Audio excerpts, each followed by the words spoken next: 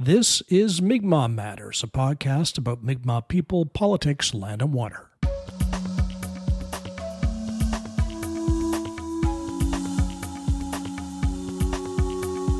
Hello, I'm Glenn Wheeler. Welcome to episode 265, brought to you with listener support.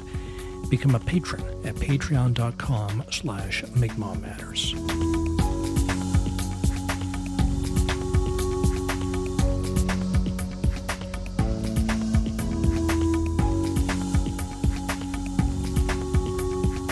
Critical minerals is a phrase you're hearing a lot these days. They are the precious elements under the ground that will supposedly re-engineer the world and save us from the climate crisis. Canada has a critical mineral strategy, and the province of Newfoundland and Labrador held public consultations on the subject earlier this year. But the policy discussion is a little more than high-level happy talk, with no acknowledgement of the sheer enormity of the challenges before us. Our whole way of life is built on fossil fuels, and there isn't the time or the supply of critical minerals to get us off the merry-go-round. Sadly, that doesn't stop mining companies from trying. Indigenous people from around the world are in the front lines of the desperate urge to dig, from Burgeo to northwest Ontario to Nevada and Scandinavia. Our guest this week is one of the world's leading researchers about critical minerals and the shortcomings of strategies in which critical minerals will save the world. People from around the globe follow his work regarding the challenges in making the shift from our economic and industrial models. Simon Michaud is Associate Professor of Geometallurgy at the Geological Survey of Finland, and he's our guest on Mi'kmaq Matters. So, Simon, great to have you on the program to talk about critical minerals. And I guess we could first start by observing that critical minerals have are posing challenges for Indigenous people across the globe, in the United States in regard to lithium, in Canada, in Australia, where you're from originally, in Scandinavia, where you are now with the Sami people. So a big, very top of mind for Indigenous people. So let's, I wanted to talk to you about what critical minerals are, the part they play in our thinking about responding to climate change, and what is wrong with that thinking. So first, let's start by giving people a brief introduction to critical minerals, of which there are 30. And I guess they're called critical because they are regarded as very important in responding to climate change and alternate industrial practices. So critical minerals, there's two parts to the calculation. Is what minerals do we need of economic importance? Like, how important are they? And the second calculation is how scarce are they, or how difficult are they to get a hold of in the quantities that we need?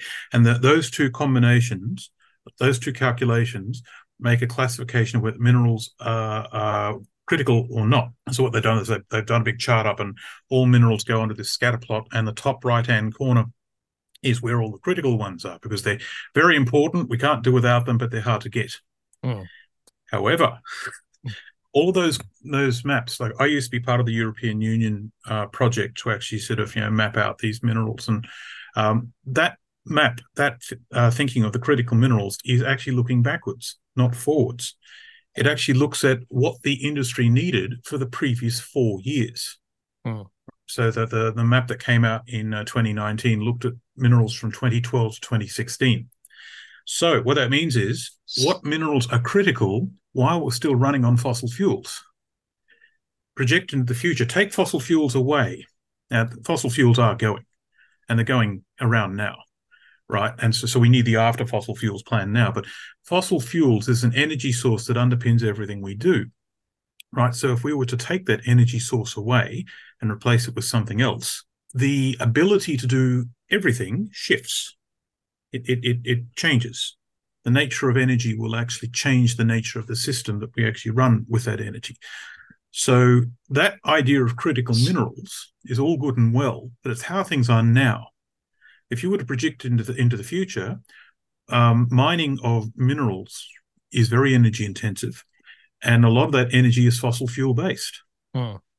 So that list will grow larger, I believe, is what I'm trying to say. Yes. There's going to be a lot more than 30 minerals. Yes.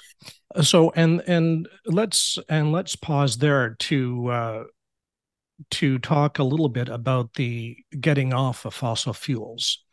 Of course, people now see the advertisement for electric vehicles, and they might think that, well, we're going to replace our old cars with these EVs, and that will be that. But getting off fossil fuels is actually quite complicated because, as you say, our whole economy, our basically our way of life is based on the availability of fossil fuels. One issue that you've talked about is the production of steel and coal, providing the high temperatures necessary for that, and there not being a renewable energy alternative for steel production. Let's say we're going to build a solar panel, and that solar panel's got silicon wafers in it. To make that silicon wafer, we've got to get metallurgical grade silicon, which is very, very pure quartz, very pure. And there's not that many deposits around that are pure enough. We're then going to heat that quartz up to 2,200 degrees Celsius. At the moment, this is all done in China, and they use coking coal to do it. Now, if we were to take coal away, how do we heat that silicon? Now, there are options, and all these options do work, but they work on a small scale. So everything has its place. So we could use biofuels, hydrogen, or we could use an electric arc furnace. Now, all of those things work, but if you were to scale up the amount of coking coal that is used just for this application, how much biofuel, how much hydrogen, or how much energy has got to come off the electric grid to produce those solar panels? And that is a conversation that has not been had yet. And that is actually across all manufacturing activities. Iron ore is the same. A lot of energy goes into making iron ore with coal. There is a new system that has come up that where we can actually have make iron ore in a hydrogen atmosphere, which is actually more efficient as it turns out. So, all right, how much hydrogen do we need, and how are we going to make it? If we're not allowed to use natural gas to make it, we've got to use an electric fuel cell, hydrogen fuel cell to split it. And that takes about 50 kilowatt hours a kilogram, right, to make the hydrogen. And if you need several million tons of hydrogen, now we're talking about quite a bit of energy. Everything is attached to everything else in a system. So when you actually make one change, it has a way of rippling across the whole system. And that's how we must think from now on, I think. And getting back to critical minerals, you mentioned that the list is going to change. We have a list now that's sort of looking backwards and not forwards. But we also have a supply issue to have all the critical minerals we need just for the outdated processes. There, even on those assumptions, aren't enough.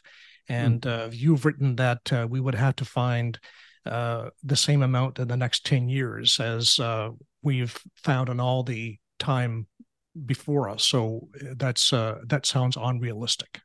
So I actually have new numbers. My work's gone through peer review. I can give you some exact numbers now.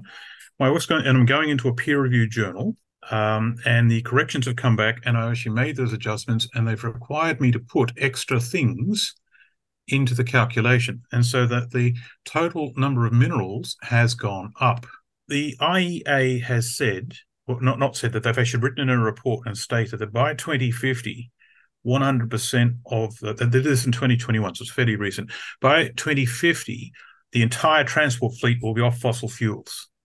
The entire maritime shipping industry will be off fossil fuels, and they've got combinations of electric vehicles and hydrogen fuel cells and the ammonia. The ammonia industry and all that. And so I've taken that footprint and I've projected it through what do we need to do. But now we've got 27 years. 27 years' time, it will be 2050. So then I've actually worked out the actual amount of metals that we would need in these units. And my work is a very crude calculation. It doesn't include everything. And it's too complicated as it is. And so it needs to be met with other studies now. But what I've got, as simple as it is, we will need, let's say the mining industry at the moment, let's say copper. They're producing 24.2 million tons of copper a year. We want to electrify everything. There's copper involved. Right. So this is 24.2 million tons. But if we need 6.1 billion tons of copper, and that's just to replace the number of units that we had around us in 2018. Now, as time goes on, that will get larger. So we've already passed that point. But to do that, we need 254 years of copper production, right, to hit that target to replace what we have now. So 254 years has to be collapsed down into 27 years, with the understanding it takes 20 years to start a new mine, and get it going again. The commodities industry moves much slower than the technology development industry. So that's not that copper's one, nickel's another. We need 532 years of nickel production. And then we've got all the trace elements like lithium and cobalt. Now, they're all lithium, and for example, we've mined already, but it's used for other applications, and it tends to be mined in relatively small quantities. But we now want to mine these boutique elements in large volumes like copper and steel, copper and iron, right? And that's the problem, right? Now, we're ramping up production as fast as we can, and faster than we've ever done before. But as we were in 2022, as I know, 2019 is probably the most sensible year to use, because that's the last year before COVID. It's the last year of sensible data. We've got data artifacts in the system since then. Right. So based on the mining industry, when we were stable last, we need 13,388 years of lithium production and 2,324 years of cobalt and 6,778 years of graphite. And there's a few others as well. You get the idea. What's happening here is the mining industry was geared to serve a petroleum-based infrastructure. But now we're trying to shift a fundamental technology off petroleum and off internal combustion engines onto something else. And that's something else we have thought about. So we've got these ideas of solar panels and wind turbines and electric vehicles. Okay, now they're the only options we have for now. So we will do these things. The green transition will happen. It's just not going to go as planned. It's just not going to go the way we think. What I believe will happen is we'll enter an era of scarcity. All our thinking people will go, that didn't work. So now we've got to think of something else quickly. And there are options. For example, you don't have to make batteries out of lithium ion chemistry. It can be out of something else. But all the talk at the moment at the funding level in universities is all about lithium ion chemistry. You can make them out of sodium or fluoride, the fluoride in your toothpaste, zinc. These are things that don't have such restrictions in terms of materials, but you need to build the infrastructure around building these things. So then you've got the idea of, well, how do we generate the energy? And so we've got to go back to the drawing board. So instead of actually sort of substituting one system for another, we're going to rip out coal and gas-fired power plants, and we're going to put in solar and wind and hydro, right? In a straight transfer. It's like take one out, put the other one in, she'll be right, and the rest of the system just go on as if nothing has changed. That can't happen. We must go back to the drawing board and reinvent everything according to new limitations. And we need new energy systems at the heart of everything. And I wonder, Simon, what happens before we come to that realization, because it sounds like we're going to be in a desperate search for these critical minerals. And as you say, some of them are quite rare. It sounds like we're going to have to dig up a lot of earth in the pursuit of these very small components of ore.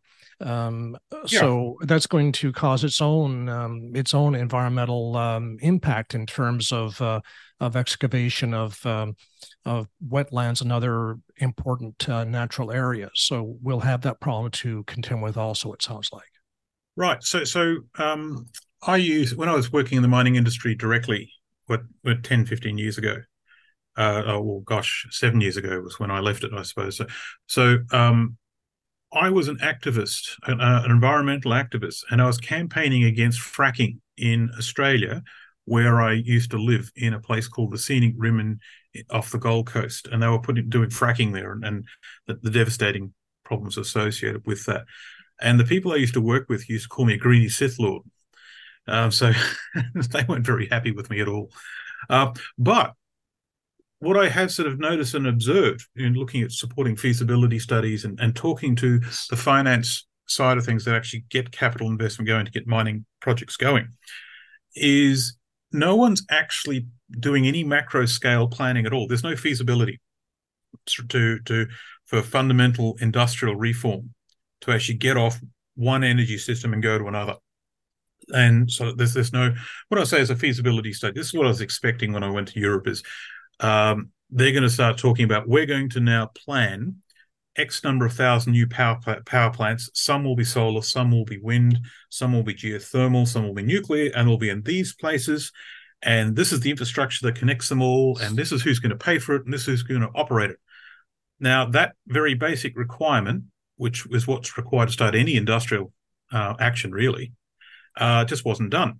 And so everyone's actually focusing on one operation at a time, and they're just staying on their patch. You know, they're defending just their little area. They're not sort of thinking about how do we stitch it all together. And the people who are thinking in terms of, well, we've got to, move everything off, like on a continent scale, they're thinking in terms of vague platitudes and hopes and dreams. And they're not thinking in terms of engineering reality. And so that's why I did what I did, is to open the door to get that kind of thinking going so people can actually sort of go out and do this work. Maybe that gets us to another thing I wanted to ask you about are the strategies. In Canada, we have the Government of Canada has released its critical minerals strategy. The province of Newfoundland and Labrador is in the same process of having this strategy for critical minerals. They are kind of happy talk type documents because they do not indicate any of the challenges that you talk about. It's that we have these minerals in Canada and in the province of Newfoundland and Labrador. They are of great economic value, and we can respond to climate change by discovering and using these minerals. So there's not a lot of depth to the that thinking. Is that typical? Do you find of governance everywhere? So everyone thinks in terms, for example, what the market might do next year, or maybe 2 or 3 years from now. There's no long range planning, and it's all about market price. They almost never think about physical material flows, and they certainly don't think about things like resource stewardship or land stewardship. And the people who make these decisions often are completely disconnected to the realities on the ground, and a lot of the environmental issues associated with the outcomes of this, they're even less connected. And so all of what you sort of said, yes, Canada has an amazingly rich mining frontier. That is true. Some of the minerals will be useful in the green transition. Again, that is true. And yes, they'll make a lot of money. Again, that is true. However, it's not going to be nearly enough. Not even close. And a lot of those minerals will be mined by foreign capital investment, and they'll leave Canada. And yes, you'll be rich, but the minerals go back. And do you actually get metal like EVs coming back? Probably, that's another conversation again, because they're all made in Southeast Asia, and there's not enough construction. There's not enough capacity for manufacture there to make so many units so soon. And so the market price of who gets what is going to become inelastic, and it's going to be more about offtake agreements rather than price, which means the geopolitically strong countries are going to throw their weight around and demand certain things be given to them, and the poorer nations, the smaller nations, are just going to be told to wait. And so everyone thinks that this will just magically happen. It's like going down to the local shop and just buying something off the shelf. It's fine. And so some of the strategies I hear really worry me. And the most flamboyantly stupid thing I've heard in a long time was mining the seafloor. I mean, so can you imagine a 3,000 ton an hour operation on the seafloor? Now, it's very energy intensive. So you've got the energy problems. It's actually technologically very difficult. It's actually technologically easier to go into space and mine asteroids than actually operate at depth under the sea. But they're doing it. Like the Chinese are actually doing it, and so are the Japanese, and they're going after rare earth deposits and everything. And so, but the problem is the people doing that. Or we just want the metal. We don't care. So they'll dig the stuff up, and in doing so, that's going to create a silt plume, like a lot of particulates will be stirred up. We're not talking about a little bit. We're talking about a lot. And that's going to wipe out any living system. It's going to be very difficult for living organisms to survive in an environment with that kind of pollution going around. And the problem is it's not going to be small. Now, the people who promote this say it's actually going, the glacial erosion that happens on the seafloor, things moving back and forth generate a lot of silt as it is. Okay, fair enough. But if we're now talking about delivering 24 million tons of copper to the market every year, and now we're going to get it off the seafloor, or obviously that obviously you'll be going after resources on land as well. But the sheer volume of metals that they want to do for this is huge. And so this will telescope out into an environmental disaster that's going to kill off the rest of the life in the sea if they go that path. And I'm of the opinion it won't work because the logistics can't actually get the volumes needed in time, right? But in finding that out, they're going to create an environmental problem. Time goes so quickly. We just have a couple of minutes, but it sounds like we are inevitably going to go through a period of dislocation, getting from where we are now to some livable, doable, functional future. So it sounds like we have some challenging times to get through between now and that a period of stability that might come in the future. Correct. So we are looking about a radical reorganization of society. The priorities of our society will shift from what they are now to something else. And the people who control our society now make their decisions very far away from the consequences of those actions. That is something that is going to, the consequences have to be connected to those people so they understand that we shouldn't go down this path and we should do something else instead. The trouble is the elections take place a year from now, 2 years from now. So the people with, I guess, who are in a position to make decisions are motivated on a very different timeline. That's true. They are motivated on a very different timeline. And they have different priorities, and they think a lot of these things are not their problem. And that's the issue. The people who make the choices think the realities on the ground are not their problem. Well, Simon, this is an important conversation. I'm glad we've had it because I think whether we want to or not, ordinary people have to understand these things so they can be part of this very important conversation. So thanks for giving us a primer so we can begin to understand the great challenges that we have in front of us. You're welcome. We were speaking with Simon Michaud, Associate Professor of Geometallurgy at the Geological Survey of Finland.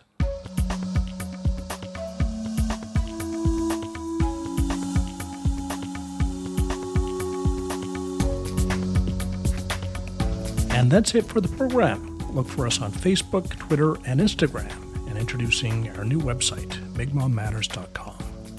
The Mi'kmaq Matters team is producer Allison Baker, correspondent Greg Janes, and researcher Hillary McGinnis. I'm Glenn Wheeler. Kamsanokama.